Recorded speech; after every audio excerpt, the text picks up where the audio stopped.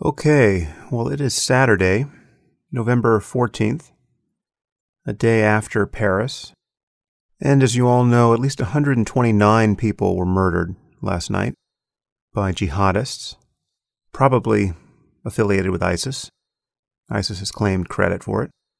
And many hundreds of people were injured, so the death toll will almost certainly rise by the time you've heard this. I hope to get this podcast out tomorrow, Sunday, but anyway, that's where things stand at the moment.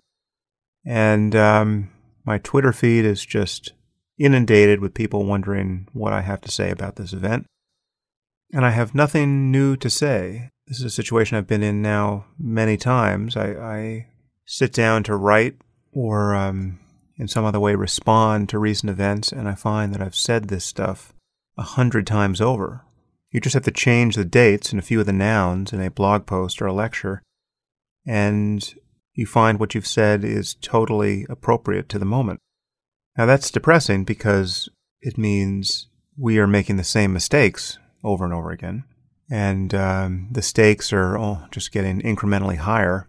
So rather than struggle to write something new, I'm going to read an older essay entitled Sleepwalking Toward Armageddon, and I wrote this just a year ago on September 10th, 2014, after the murder of journalist James Foley by Jihadi John, who was killed yesterday, I believe, in a drone strike, or was reported to have been killed. So I will read that and perhaps offer an aside or two on recent events. I'll be speaking with Douglas Murray on Monday. I'm not sure when I'll publish that podcast. Probably might take a week to get that out. But our conversation of this week was preempted by a cold of mine, and which I'm just getting over. So my voice is even less euphonious than it normally is. Sorry for that. I offer this essay because it really is what I'm thinking now. But one thing to keep in mind, as I've been saying for 14 years, this is the big story of our time, and it is an incredibly boring one. Right? Just let the boredom of this just sink into your bones. Realize that for the rest of your life, you're going to be reading and hearing about and otherwise witnessing, hopefully not firsthand, the lunacy and attendant atrocities of jihadists. Please pay attention to the recurrent shrieks of Allahu Akbar. This is the catcall from the Middle Ages, or from Middle Earth, that we will have to live with for the rest of our lives. So this fight against jihadism and Islamism generally, this is a generational fight. This is something we are doing for our children, ultimately, and our children's children. And we have a war of ideas that we have to wage and win. And unfortunately, we have to wage it and win it with ourselves first. And again, this requires an admission that there is such a war of ideas to be waged and won, which is the purpose of my most recent book with Maajid Nawaz. But the balance has to swing. Denying this problem, denying the problem of Islamism, denying that Islam, the religion, has a unique problem at this moment in history. That has to become as unseemly and as reputationally costly as any dangerous expression of bigotry now is. It certainly has to be more costly than an honest discussion of the problem is. People are referring to these events in Paris as a wake-up call. Who on earth at this moment needs a wake-up call? If you didn't wake up on September 12th, 2001, there may be no hope for you. What will it take to get your attention? There are no surprises anymore. We have to relinquish our capacity for surprise here. There is nothing so destructive that these people won't attempt it. The only thing that has prevented them from killing millions of people is a lack of technology, and we have to ensure that they never get it.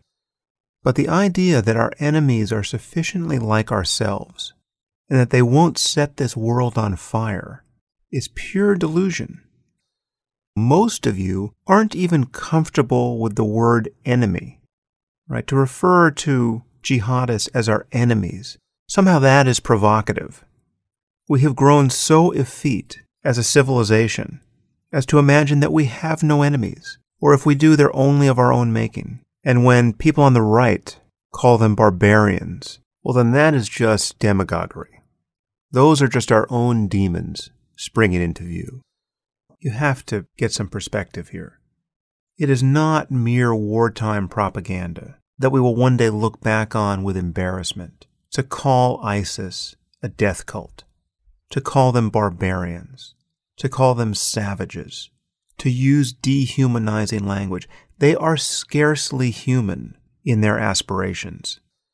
The world they want to build entails the destruction of everything we value and are right to value.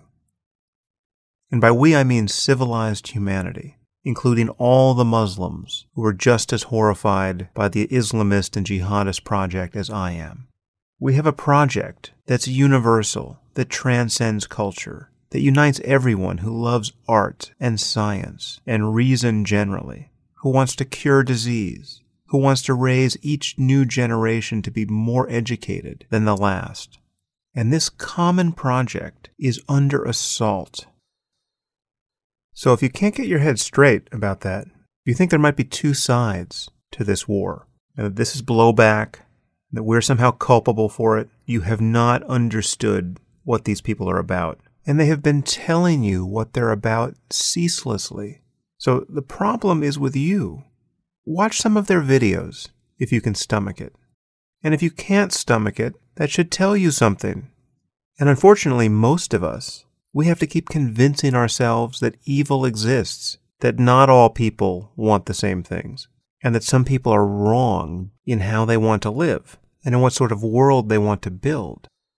And if we can't convince ourselves of this once and for all, well, then we'll have to wait to be convinced by further acts of savagery of the sort that we just saw in Paris. Why wait? Why not get your head straight now? Again, the situation I most fear is that more and more, with liberals failing to see the dynamics of this problem, there will come a time where the only people who have the moral conviction to oppose this death cult behavior will be nearly as bad as the Islamists themselves. Now I'm speaking of right-wing Christian fascists of some sort. You have to ask yourself, if there was an election in Paris tomorrow, who would you vote for, right? And if this happens 10 more times in Paris, who will the French vote for? This mass psychological experiment is being run in every country in Europe, and no doubt will be run again in the U.S. at some point. This problem is not going away, and we have to prepare ourselves politically for the reality of what is coming our way. You can only hope that the U.S. government and the British government behind the scenes have been making much more sense than they do in public on this issue. But our stumbling and half-hearted measures are not encouraging. And in response to yesterday's events, President Obama, in his statement, committed precisely the same sin of omission that I describe in this essay. Nothing has changed. And he has had every opportunity to acknowledge what is actually going on in the world, and he has refused to do it for reasons that no doubt attest to the enormity of the problem. Surely he thinks that if he names this evil as Islamism, or Islamic extremism, or political Islam, he will inspire many more Muslims to believe that the West is at war with Islam, driving them into the arms of the Islamists and jihadists. If tens of millions of Muslims, or hundreds of millions, are so precariously perched on this moral precipice, if they could be so easily toppled into aligning themselves with theocracy, we should be speaking honestly about that problem. So, in response to recent events, I give you my essay, Sleepwalking Toward Armageddon. In his speech responding to the horrific murder of James Foley by a British jihadist, President Obama delivered the following rebuke, using an alternate name for ISIS. ISIL speaks for no religion, and no faith teaches people to massacre innocents. No just God would stand for what they did yesterday and what they do every single day. ISIL has no ideology of any value to human beings. Their ideology is bankrupt. We will do everything we can to protect our people and the timeless values that we stand for. May God bless and keep Jim's memory, and may God bless the United States of America. In his subsequent remarks outlining a strategy to defeat ISIS, the president declared, "Now let's make two things clear. ISIL is not Islamic. No religion condones the killing of innocents, and the vast majority of ISIL's victims have been Muslim. ISIL is a terrorist organization, pure and simple, and it has no vision other than the slaughter of all who stand in its way. May God bless our troops, and may God bless the United States of America." As an atheist, I cannot help wondering when this scrim of pretense and delusion will be finally burned away, either by the clear light of reason or by a surfeit of horror meted out to innocence by the parties of God. Which will come first, the flying cars and vacations to Mars, or a simple acknowledgement that beliefs guide behavior, and that certain religious ideas, jihad, martyrdom, blasphemy, apostasy, reliably lead to oppression and murder?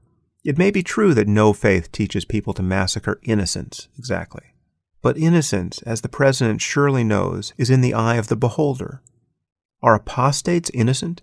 Blasphemers? Polytheists? Islam has the answer, and the answer is no.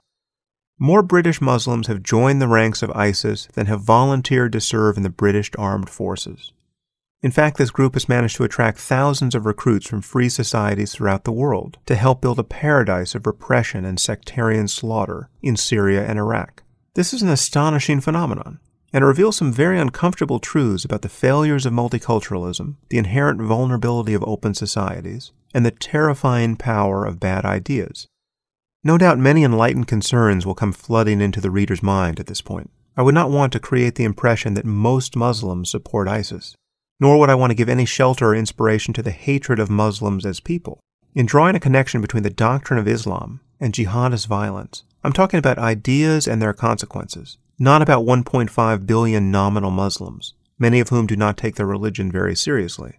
But a belief in martyrdom, a hatred of infidels, and a commitment to violent jihad are not fringe phenomena in the Muslim world. These preoccupations are supported by the Quran and numerous hadith. That is why the popular Saudi cleric, Muhammad al-Arifi, sounds like the ISIS army chaplain. The man has 9.5 million followers on Twitter, twice as many as Pope Francis has. I just double-checked that. He now has over 13 million followers and still twice as many as Pope Francis has. If you can find an important distinction between the faith he preaches and that which motivates the savagery of ISIS, you should probably consult a neurologist. Understanding and criticizing the doctrine of Islam and finding some way to inspire Muslims to reform it is one of the most important challenges the civilized world now faces. But the task isn't as simple as discrediting the false doctrines of Muslim extremists, because most of their views are not false by the light of Scripture. A hatred of infidels is arguably the central message of the Quran. The reality of martyrdom and the sanctity of armed jihad are about as controversial under Islam as the resurrection of Jesus is under Christianity. It is not an accident that millions of Muslims recite the Shahada or make pilgrimage to Mecca. Neither is it an accident that the horrific footage of infidels and apostates being decapitated has become a popular form of pornography throughout the Muslim world. Each of these practices, including this ghastly method of murder, find explicit support in Scripture. Now, I should say, as an aside, I just happened to be looking at Twitter today, and someone included one of these images as a particularly hard-hitting and appropriately outraged response to some Islamist apologetics. But, this is an image that I would certainly rather not have seen and can't unsee. And it was of a woman, was described as a Yazidi woman, having her throat cut and bled out into a bowl that was filled with her blood. And she was naked, and this was just as horrible an image as you can imagine, and perhaps you can't imagine. Because the way you have to view an image like this is in the context of a wider understanding that the people who are doing this consider it an act of worship. This is the fulfillment of their norms, not a violation of them. And when these images get circulated among jihadists, they inspire rapturous approval.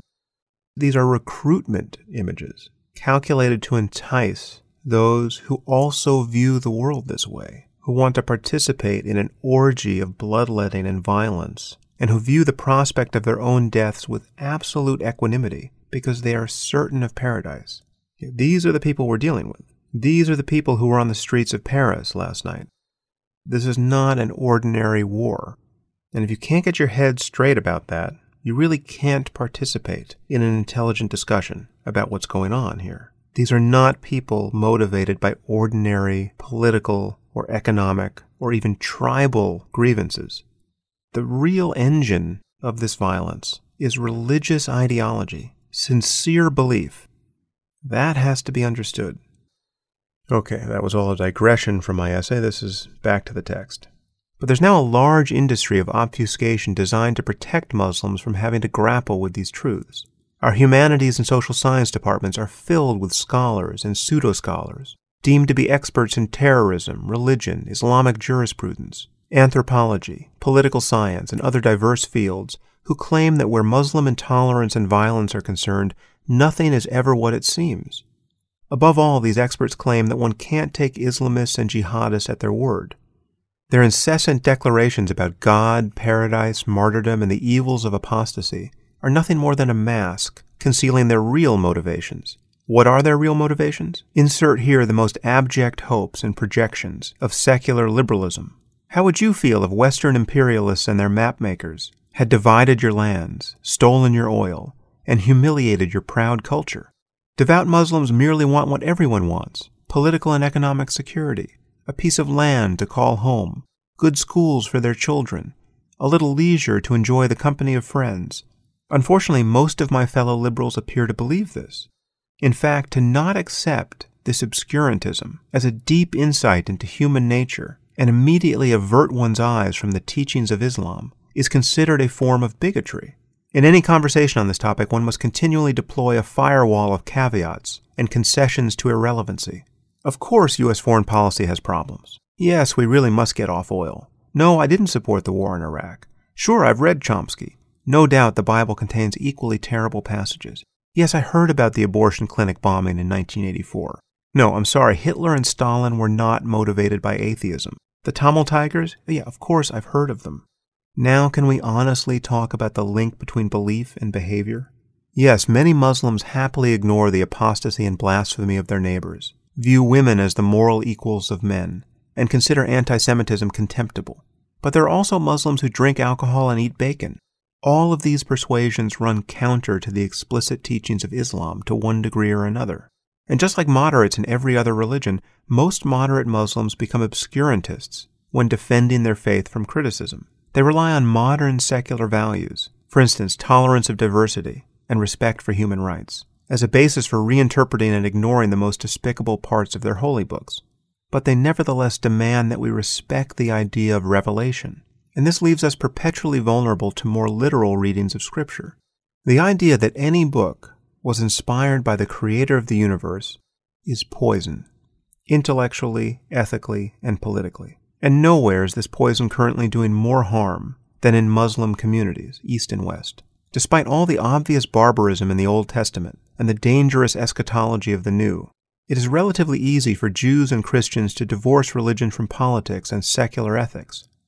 A single line in Matthew, "Render unto Caesar the things that are Caesar's, and unto God the things that are God's," largely accounts for why the West isn't still hostage to theocracy. The Quran contains a few lines that could be equally potent. For instance, there's no compulsion in religion, chapter 2, Surah 256. But these sparks of tolerance are easily snuffed out. Transforming Islam into a truly benign faith will require a miracle of reinterpretation, and a few intrepid reformers, such as Majid Nawaz, are doing their best to accomplish it. Many believe it unwise to discuss the link between Islam and the intolerance and violence we see in the Muslim world, fearing that it will increase the perception that the West is at war with the faith and cause millions of otherwise peaceful Muslims to rally to the jihadist cause. I admit that this concern isn't obviously crazy, but it merely attests to the seriousness of the underlying problem. Religion produces a perverse solidarity that we must find some way to undercut. It causes in-group loyalty and out-group hostility even when members of one's own group are behaving like psychopaths. But it remains taboo in most societies to criticize a person's religious beliefs. Even atheists tend to observe this taboo and enforce it on others, because they believe that religion is necessary for many people. After all, life is difficult, and faith is a balm. Most people imagine that Iron Age philosophy represents the only available vessel for their spiritual hopes and existential concerns. This is an enduring problem for the forces of reason, because the most transformative experiences people have, bliss, devotion, self-transcendence, are currently anchored to the worst parts of culture, and to ways of thinking that merely amplify superstition, self-deception, and conflict. Among all the harms caused by religion at this point in history, this is perhaps the most subtle. Even when it appears beneficial, inspiring people to gather in beautiful buildings to contemplate the mystery of existence and their ethical commitments to one another, religion conveys the message that there is no intellectually defensible and non-sectarian way to do this. But there is. We can build strong communities and enjoy deeply moral and spiritual lives without believing any divisive nonsense about the divine origin of specific books. And it is this misguided respect for revelation that explains why, in response to the starkest conceivable expression of religious fanaticism, President Obama has responded with euphemisms and missiles. This may be the best we can hope for, given the state of our discourse about religion. Perhaps one day we will do, quote, everything we can to protect our people and the timeless values that we stand for. But today, we won't even honestly describe the motivations of our enemies. And in the act of lying to ourselves, we continue to pay lip service to the very delusions that empower them. Okay, so that's where the original essay ended. And forgive me for thinking that it stands as an adequate response to recent events, but I really don't see a word of it that I need to change. Again, I'll be speaking to Douglas Murray soon. As many of you know, Douglas is a truly inspired commentator on this problem. So I look forward to that, and I will get that to you soon. Until then, thanks for listening.